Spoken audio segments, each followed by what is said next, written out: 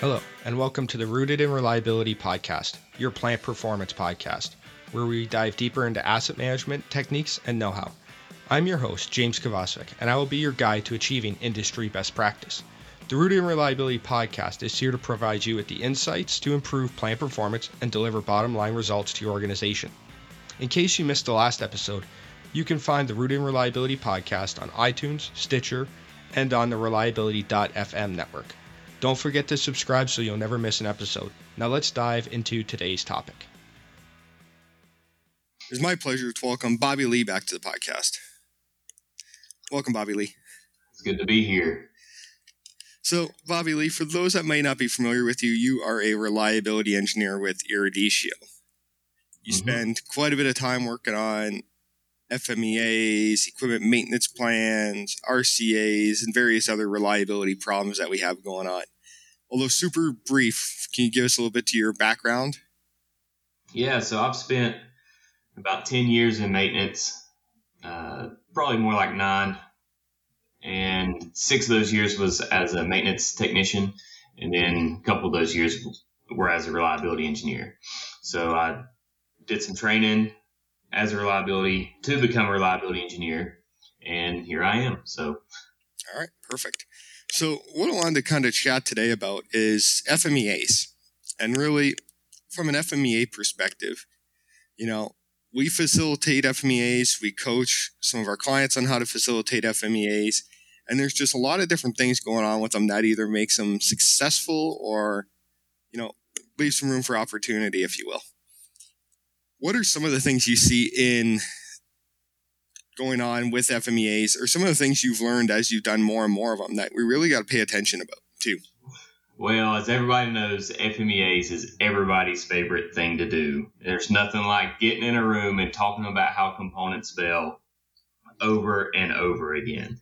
So it's interesting to try to make it interesting, right? To keep people engaged and to keep people interacting with you while you're up there talking about these components and the different functions and functional failures and things of that nature. So whenever you can start keeping people engaged, that's when FMEAs start to become interesting and fun, because with engagement, then they start to see the importance of it, the value, and they actually get excited about it. All right. So how do we get that engagement then? I think, it comes down to a couple things. I think, we got to look at how is the facilitator facilitating their techniques, their skill. Do we have the right people in the room? Because if we have the wrong people in the room, that will definitely destroy some of the engagement. And then we got to worry about how deep is too deep for the FMEA. Are we down to each individual bolt and rivet? Or are we looking more at maintainable items, or so on and so forth? So I think those are the main 3 things that we look for driving that engagement. Do you see anything else, or is those the 3 things that really drive it? I think those are the 3 things that really drive it. And facilitation techniques is something that I've come to realize that people do differently. They say there's more than one way to skin a cat. There's more than one way to facilitate a FMEA. Not that any one of them is wrong, but there are better ways to facilitate in order to keep people engaged. For example, the sticky note process. Having people write down components on sticky notes, it helps me. It saves me time because, first off, I'm a terrible speller. So I always tell them spelling doesn't count, so they don't have to worry about spelling. And if I misspell something, it's not that bad. But whenever they're writing things down and they see it go up there, then they're able to have a visual instead of just working on a spreadsheet. Some people do that. It works, but I find more engagement when you actually have people actively writing. And then also writing down failures as well helps. Yeah. I find the same thing. What I typically see, if someone's facilitating, then they're facilitating and entering the data on Excel. It's like they ask questions and everyone has to pause for a minute. Then they ask a couple questions, everyone has to pause for a minute. And you don't keep the momentum up. And then you end up in what I typically see is people playing with the formatting of the Excel template and some other stuff. And, you can look around the room and everyone instantly grabs their phone and starts checking email or scrolls Facebook or something else because they're just zoned out, no interest in what's going on when that happens. Yeah, and also from a facilitation standpoint, you got to watch the ones that like to get off on rabbit trails. the ones that like to chase failures and problems and figure out why those problems even happened, right? You got to keep them on track for an FMEA and not a root cause analysis to distinguish the difference. Now, sometimes you have to let people go down those rabbit trails, but you always got to know how to bring them back. And working with teenagers has helped me be able to wrangle people and get them back on track a little bit easier in handling that situation. Absolutely, because sometimes, it's this thing that they saw occur and it stands out because it's really painful at that point, or they got in trouble for it or something, and they want to just keep going and going and figure out what caused it, how do we prevent this from again. And it's interesting, you see that from that aspect, but I also see people get hung up on some of the corrective actions or preventative actions coming out. Oh, for sure. And two, with that, one thing that helps facilitate the people that like to chase rabbit trails is to create something we call a parking lot. Just to have a little posted note over to the side that says parking lot. And anytime they get off on those rabbit trails, say, oh, well, that would be a good RCA event. Let's make a note of that. Let's put that in the parking lots. So what that does is it makes that person feel heard and seen, and it recognizes that they see the problem, right? And we're going to try to address that when we can. Same with preventative tasks. There's going to be arguments based off those preventative maintenance tasks that we can do, but overall, you're the facilitator. And if you know the machine, you know the predictive equipment, you know what's going to work best. And sometimes it's just, how do we navigate those conversations? It's important to hear them out and to see where they're coming from, but also you have to stay on task in order to complete the job at hand. Yeah. And especially too, if it's a fairly reactive organization that's heavily involved in time-based maintenance and very little predictive, preventative type stuff. It's hard to get them to realize you don't have to rebuild this thing every 3 months, every 6 months, every year. We can monitor and just replace when we need to. And trying to get that conveyed across at times can be difficult. Right. Yeah, I remember there was one FMEA that I was facilitating, and it was back when I was a RE with another company. And this guy had a story for almost every failure. And so I pretty much had to listen to a couple of them and finally was like, okay, I get it. You've seen it. You've experienced it. I hear your pain, but we've got to move on. We don't have time. This isn't story time, Yeah, and that's like you said. So the facilitation techniques is, making sure we keep people engaged, being able to bring them back from their little rabbit trails, knowing when to allow people to go down some of those rabbit trails, when to bring them back. All those different pieces come together for facilitation. Have you seen anything that people do really wrong for facilitation? I don't know if I would say really wrong, but sometimes you'll have people that will just stub up on you. And what I mean by that is they'll say, we don't see the value of this FMEA. We don't understand the output of this. This will never work here.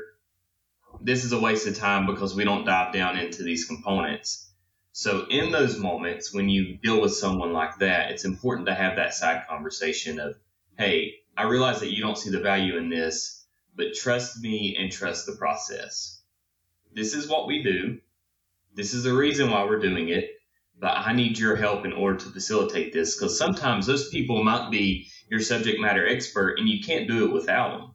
So they have to see the value in the failure mode and effect analysis and the outcome of that. So the outcome of a failure mode and effect analysis can be failure codes for a CMMS system, equipment maintenance plan. It can help you direct your RCA events. There's a lot of value in an FMEA if you take time to do it the right way. But if you have those people that stub up on you, you have to backtrack a little bit in order to get them on track. Yeah, that you definitely have to do that and help show the value, showcase the value. And the other piece with that too is maybe they see the value, but they've done this 2 or 3 times and nothing actually changes or gets implemented. So they see it as a giant waste of time. Correct. Yeah. And I think that's where it's important as a facilitator to have that follow through, to have the follow up actions right there in front of them. When something gets achieved, we celebrate it. We celebrate those achievements. We celebrate that we completed something off of that FMEA in order to make their system better. Yeah, absolutely. Now, the other part with that, when we go down those rabbit trails or, to your point where people don't see the value, one of the things I see often is how deep those FMEAs go. So whether it's to the individual component, maintainable item, subsystem, all these other variations that you can have, how deep is too deep? Or how high is too high? Because it could go either way. Yeah, I think whenever it comes to how deep is too deep, it depends on the organization. Some people's maintenance is more advanced than others. In other words, their program's just more advanced. They have more failure codes. They're able to track data a little bit better. So in those cases, you can dive down a little bit more to why the sprocket failed and how many times it failed and what we're going to do to address that problem. But for some companies, they don't track that. So what are we going to do? Well, we're going to talk about the ways they see that sprocket fail.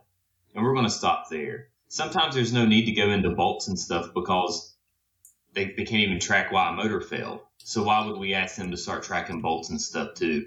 I think, people get overwhelmed when they start looking at a system. They're like, oh my gosh, how are we going to eat this elephant? Well, you eat it one bite at a time.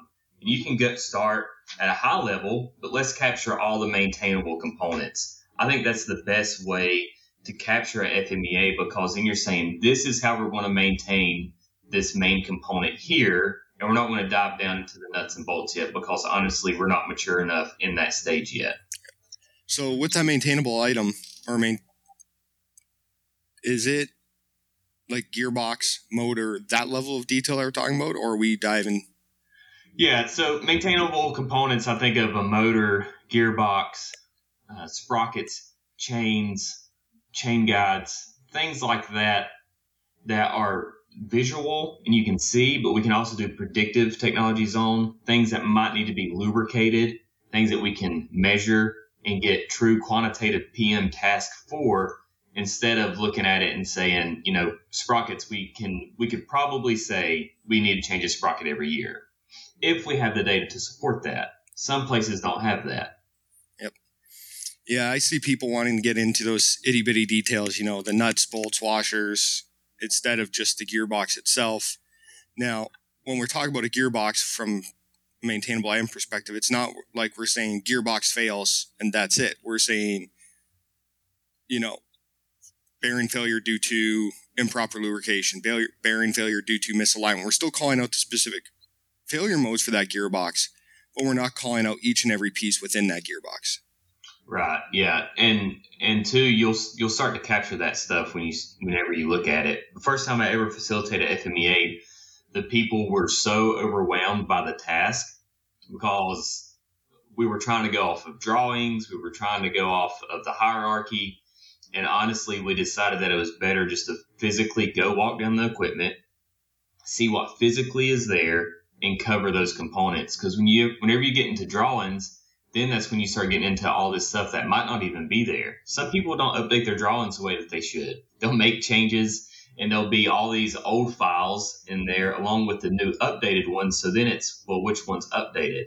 Well, the best way to find out is just walk out there, do a walk down to the machine, write down what's there, and then go back and start doing your FMEA. You will capture, I'd say, 90% of the components when you do that. Yep. And if you have a good hierarchy, then you're going to check that hierarchy against what you just did your walk down with. Use your FMEAs like a check and balance kind of deal. This podcast is brought to you by Eruditio. Be sure to check out eruditio.com for a free copy of their ebook, A Smarter Way of Preventative Maintenance. This ebook will allow you to review your current maintenance program and eliminate the non-value-added work you're doing, which is most likely causing you more downtime than it is preventing. www.eruditio.com. Yeah, and if you're doing that, like you said, walk down, call out the major components, that type of thing, you can start to build a pretty good function block diagram when you do that. Okay, here's this part of the machine, an in feed, an out feed, here's this, here's that, and use that to build your function block diagrams, which then you really, I think that also goes to how deep is too deep. If we identify all the primary functions of the overall piece of equipment, what each one of those subsystems do with their functions that support the overall piece of equipment, we're kind of limiting how wide or how deep this FMEA is going to go. Because if this failure doesn't impact this subsystem, which doesn't impact the overall equipment, function, then we don't care because the equipment will still run. Yeah, and also we don't need to dive in to why bolts fail, right? This isn't a spaceship going to NASA. Listening, you might be working on spaceships, and if you do, you need to cover bolts. All right, I'm just I'm not saying we don't need to cover that, but or airplanes, right? Do that, cover bolts because it's important. My life is in your hands whenever I'm flying, and I would really appreciate if you covered those bolts. So in some cases, as you can see, it's important to cover that. But in other cases, like a regular manufacturing facility, let's say if they make tires, why do we need to cover a bolt on a motor? Yep. Yeah, the operating context is important with how deep is too deep, right? I always joke around that, we're putting something in a bottle or we're putting something in a package or whatever it is. We're not building nuclear reactors here. Right. There's a big difference in the consequences if something fails, if something doesn't go in a package versus a nuclear reactor or an airplane or anything for that nature, right? Yeah. So I think that's the other piece is they got to understand the operating context, and that's going to help them decide how deep they go. Mm-hmm.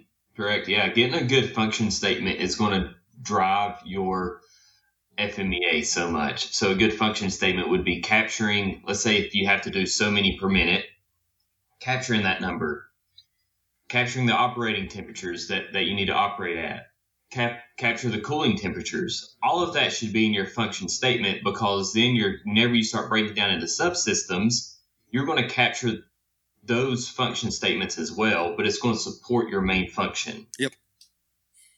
And I think that's key. And I don't see enough people doing that. They have their high level function statement, X amount of widgets per minute. Then they have that same function statement for their subsystems. Well, the subsystems aren't really doing that. The subsystems are doing something else to support that primary function of the asset. And, they don't take the time to differentiate from those. So every failure for every one of those subsystems is vital now because they don't know what it's actually supposed to do. Yeah. Like let's use a box machine, for example, right? So a box machine's job is to form box within a certain spec at 20 boxes per minute, just throwing a number out there. Well, then you have your infeed system. Well, what's its job? Its job is to supply the boxes so it can form X amount of boxes within a minute. Yep. Right. So you see that function start to change, but that function is a supporting function of the main function. I use function a lot there, but yeah, you kind of get what I'm saying. I'm following you. It's a supporting function of the main function. Yes, absolutely. So, we got to worry about how deep is too deep. And I think it differs for every organization based on their tolerance for risk, how mature they are, all these different factors. And then, the last thing that also influences how deep is too deep is, do we have the right people in the room? Mm-hmm. Yeah, so whenever I think about the right people in the room, I want the people who have to deal with that machine on a daily basis. Right? I want the operators in the room. I want the maintenance mechanics, the technicians, an engineer if they're available. Those are the ones that I want. And the main reasons why you want an operator is because they're the front line defense. They're right there. They respond to things that maintenance doesn't even know about, because if you got a good operator, they'll fix probably 50% of the things that they can. But when that happens, we don't capture that in Maximo or a CMMS system sometimes, right? We just don't capture that because they've already taken care of the problem and they just go about the day, which is fine. But also that's where those death by 1,000 cuts come in. What is driving the operators crazy that we need to address is actually going to affect our overall throughput, and we're going to have more uptime on that machine because we're able to take care of those little issues that operators see every day. Right. Absolutely. So it can't just be a maintenance person. It can't just be an RE doing this by themselves. We need the operational people in the room, operators preferably, the ones who deal with it day in, day out, like you said. We need the maintenance mechanic who deals with it. Maybe the controls guy. If this piece of equipment has a huge impact on quality, might need a quality person in there for a period of time. Maybe not the whole time, but at least a period of time. And, it's got to be that cross-functional team, but we can't let that team get too big either, I find. If we start getting more than, 6-7 people in the room, it really slows down the process. Yeah, you can have too many people. So there's a saying, we got too many hands in the pot, right? And so whenever we get too many hands in the pot, everybody's got their own way of doing it. And then you're going to have, honestly, arguments break out. Oh, no, that never happens. Or, oh, yeah, that happens all the time. I don't, whatever, right? You're going to have arguments when you have that many people in the room. So it is important to keep it small. I find that around 4 people seems to be a good number. You can manage 6, but 4 seems to work pretty good because you don't have that many different opinions coming in, and they're able to work together. Another facilitation technique that I want to kind of throw out there is provide donuts at least once, because you're asking them to sit in a room and talk about these components. The least thing you can do as a facilitator is just provide donuts. It makes everybody happy. Yeah, coffee, donuts, it makes a huge, huge difference. The other thing too I find is, we got some of the right functions, we got the right number of people. The people themselves, we got to have people that are willing to share. Yeah. So if we're using like the sticky note technique, people that may not want to speak up in front of a group, they may share that way. Or, they might not like to write, so they'll speak but not write. So then we have to, flex our facilitation techniques based on how our audiences want to engage, but we need to have people that are willing to engage. Right. Yeah. And sometimes even the quiet ones, I'll cold call on you. Like if you're sitting there and you don't say anything, I'll straight up ask you what you think in front of everybody. And that's not to call you out, but it's because you're there for a reason. People have trust in you and see you as a valued team member. So let's add value. Let's hear your thoughts. Because a lot of times what you'll find is those quiet people, they have a lot of wisdom, and they'll start saying stuff and you're like, oh wow, okay, did you guys know that? And everybody in the room's like, no, we had no idea. Right. Well, then you start making notes and stuff of that as well. And it is harder to navigate whenever you have those quiet people in the room, but when they start to see their value and that they are valued, they will start to speak up more. Yeah. Sometimes just getting them comfortable with what's going on, the people in the room, because they may not work with those other people often, so they're trying to feel them out too at the same time. There's lots going on when you're facilitating these FMEAs. Oh yeah, it's a lot of moving pieces. So, I got a couple things that I like to do before I do an FMEA, but wondering, do you have any tricks or tips you typically walk through before you're facilitating an FMEA? Breathing exercises. A lot of breathing exercises. Honestly, man, it's about getting your supplies ready, getting the room set up. If you can get in there before everybody else and start getting that stuff done, it helps just move things along.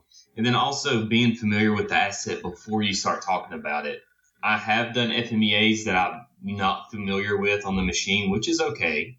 So then it's just knowing what questions to ask. That's a huge part of an FMEA.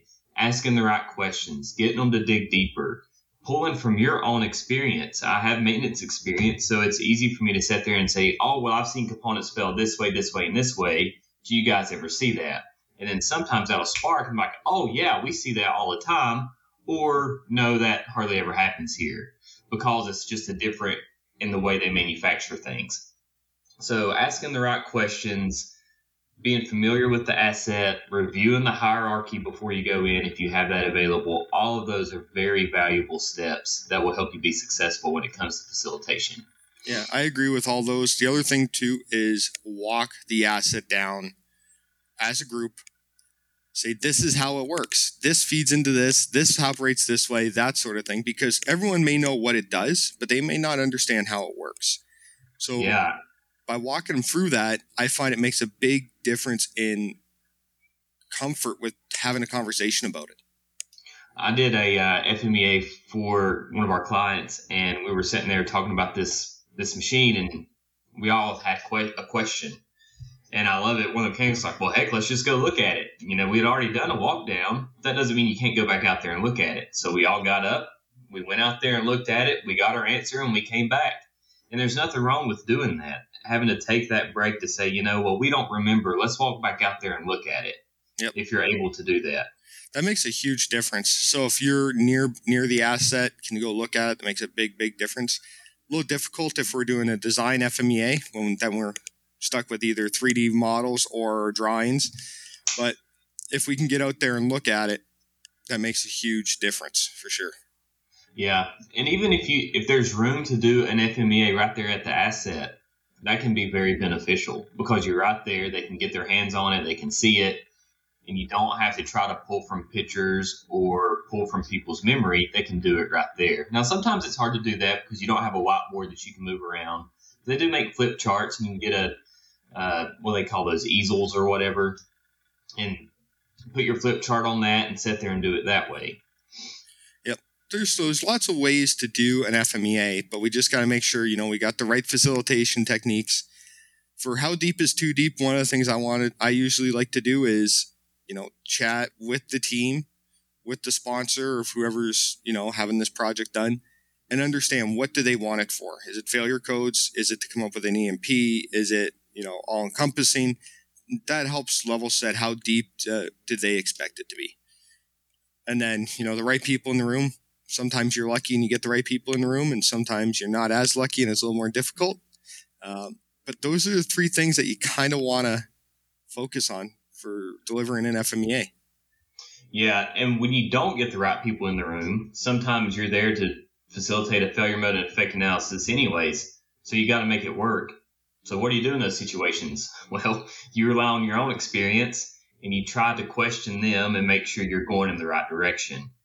A lot of times, even the ones that might not necessarily be the right ones in the room will help you get the right components down and check that hierarchy. So they can at least do that. And once you do that, you can start pulling from your own experience and ask them questions if they see that. And it's a means to an end, but you get there. Absolutely. All right. Well, Bobby Lee, I think we've beat FMEAs to death so far. I don't know if we need to continue on, but we definitely, hopefully, provided some insight to our listeners on, how do we better facilitate FMEAs? How do we get FMEAs to be a little more effective, maybe a little more or less resource intensive, if you will, because we're executing them a little quicker. But if people want to find out more, where can they reach out to you at? How do they learn more? So if you want to reach out to me directly, you can email me at rgillum@eruditio.com. I would be more than happy to answer any questions that you guys might have. A great book to read is Failure Modes, the Failure Codes. It kind of helps you see how to get there. Paints a good picture of that. All right, excellent. I'll make sure to put links to that in the show notes. I definitely appreciate it. Well, Bobby Lee, thank you so much for taking the time today. Yes, sir. Have a good day. I would like to thank you for listening and remind you that you can always find out more on maintenance, reliability, and asset management at www.eruditio.com and by following our blog. The Rooted in Reliability podcast is a proud member of the Reliability.fm network. I'd like to ask you to please rate and review this podcast on iTunes or Stitcher. It ensures the podcast stays relevant and is easy to find by like-minded professionals. It is only with your ratings and reviews that the Rooted in Reliability podcast can continue to grow. I thank you for providing this small but critical support. We'll see you next week when we dive into another burning topic with Rooted in Reliability, your plant performance podcast.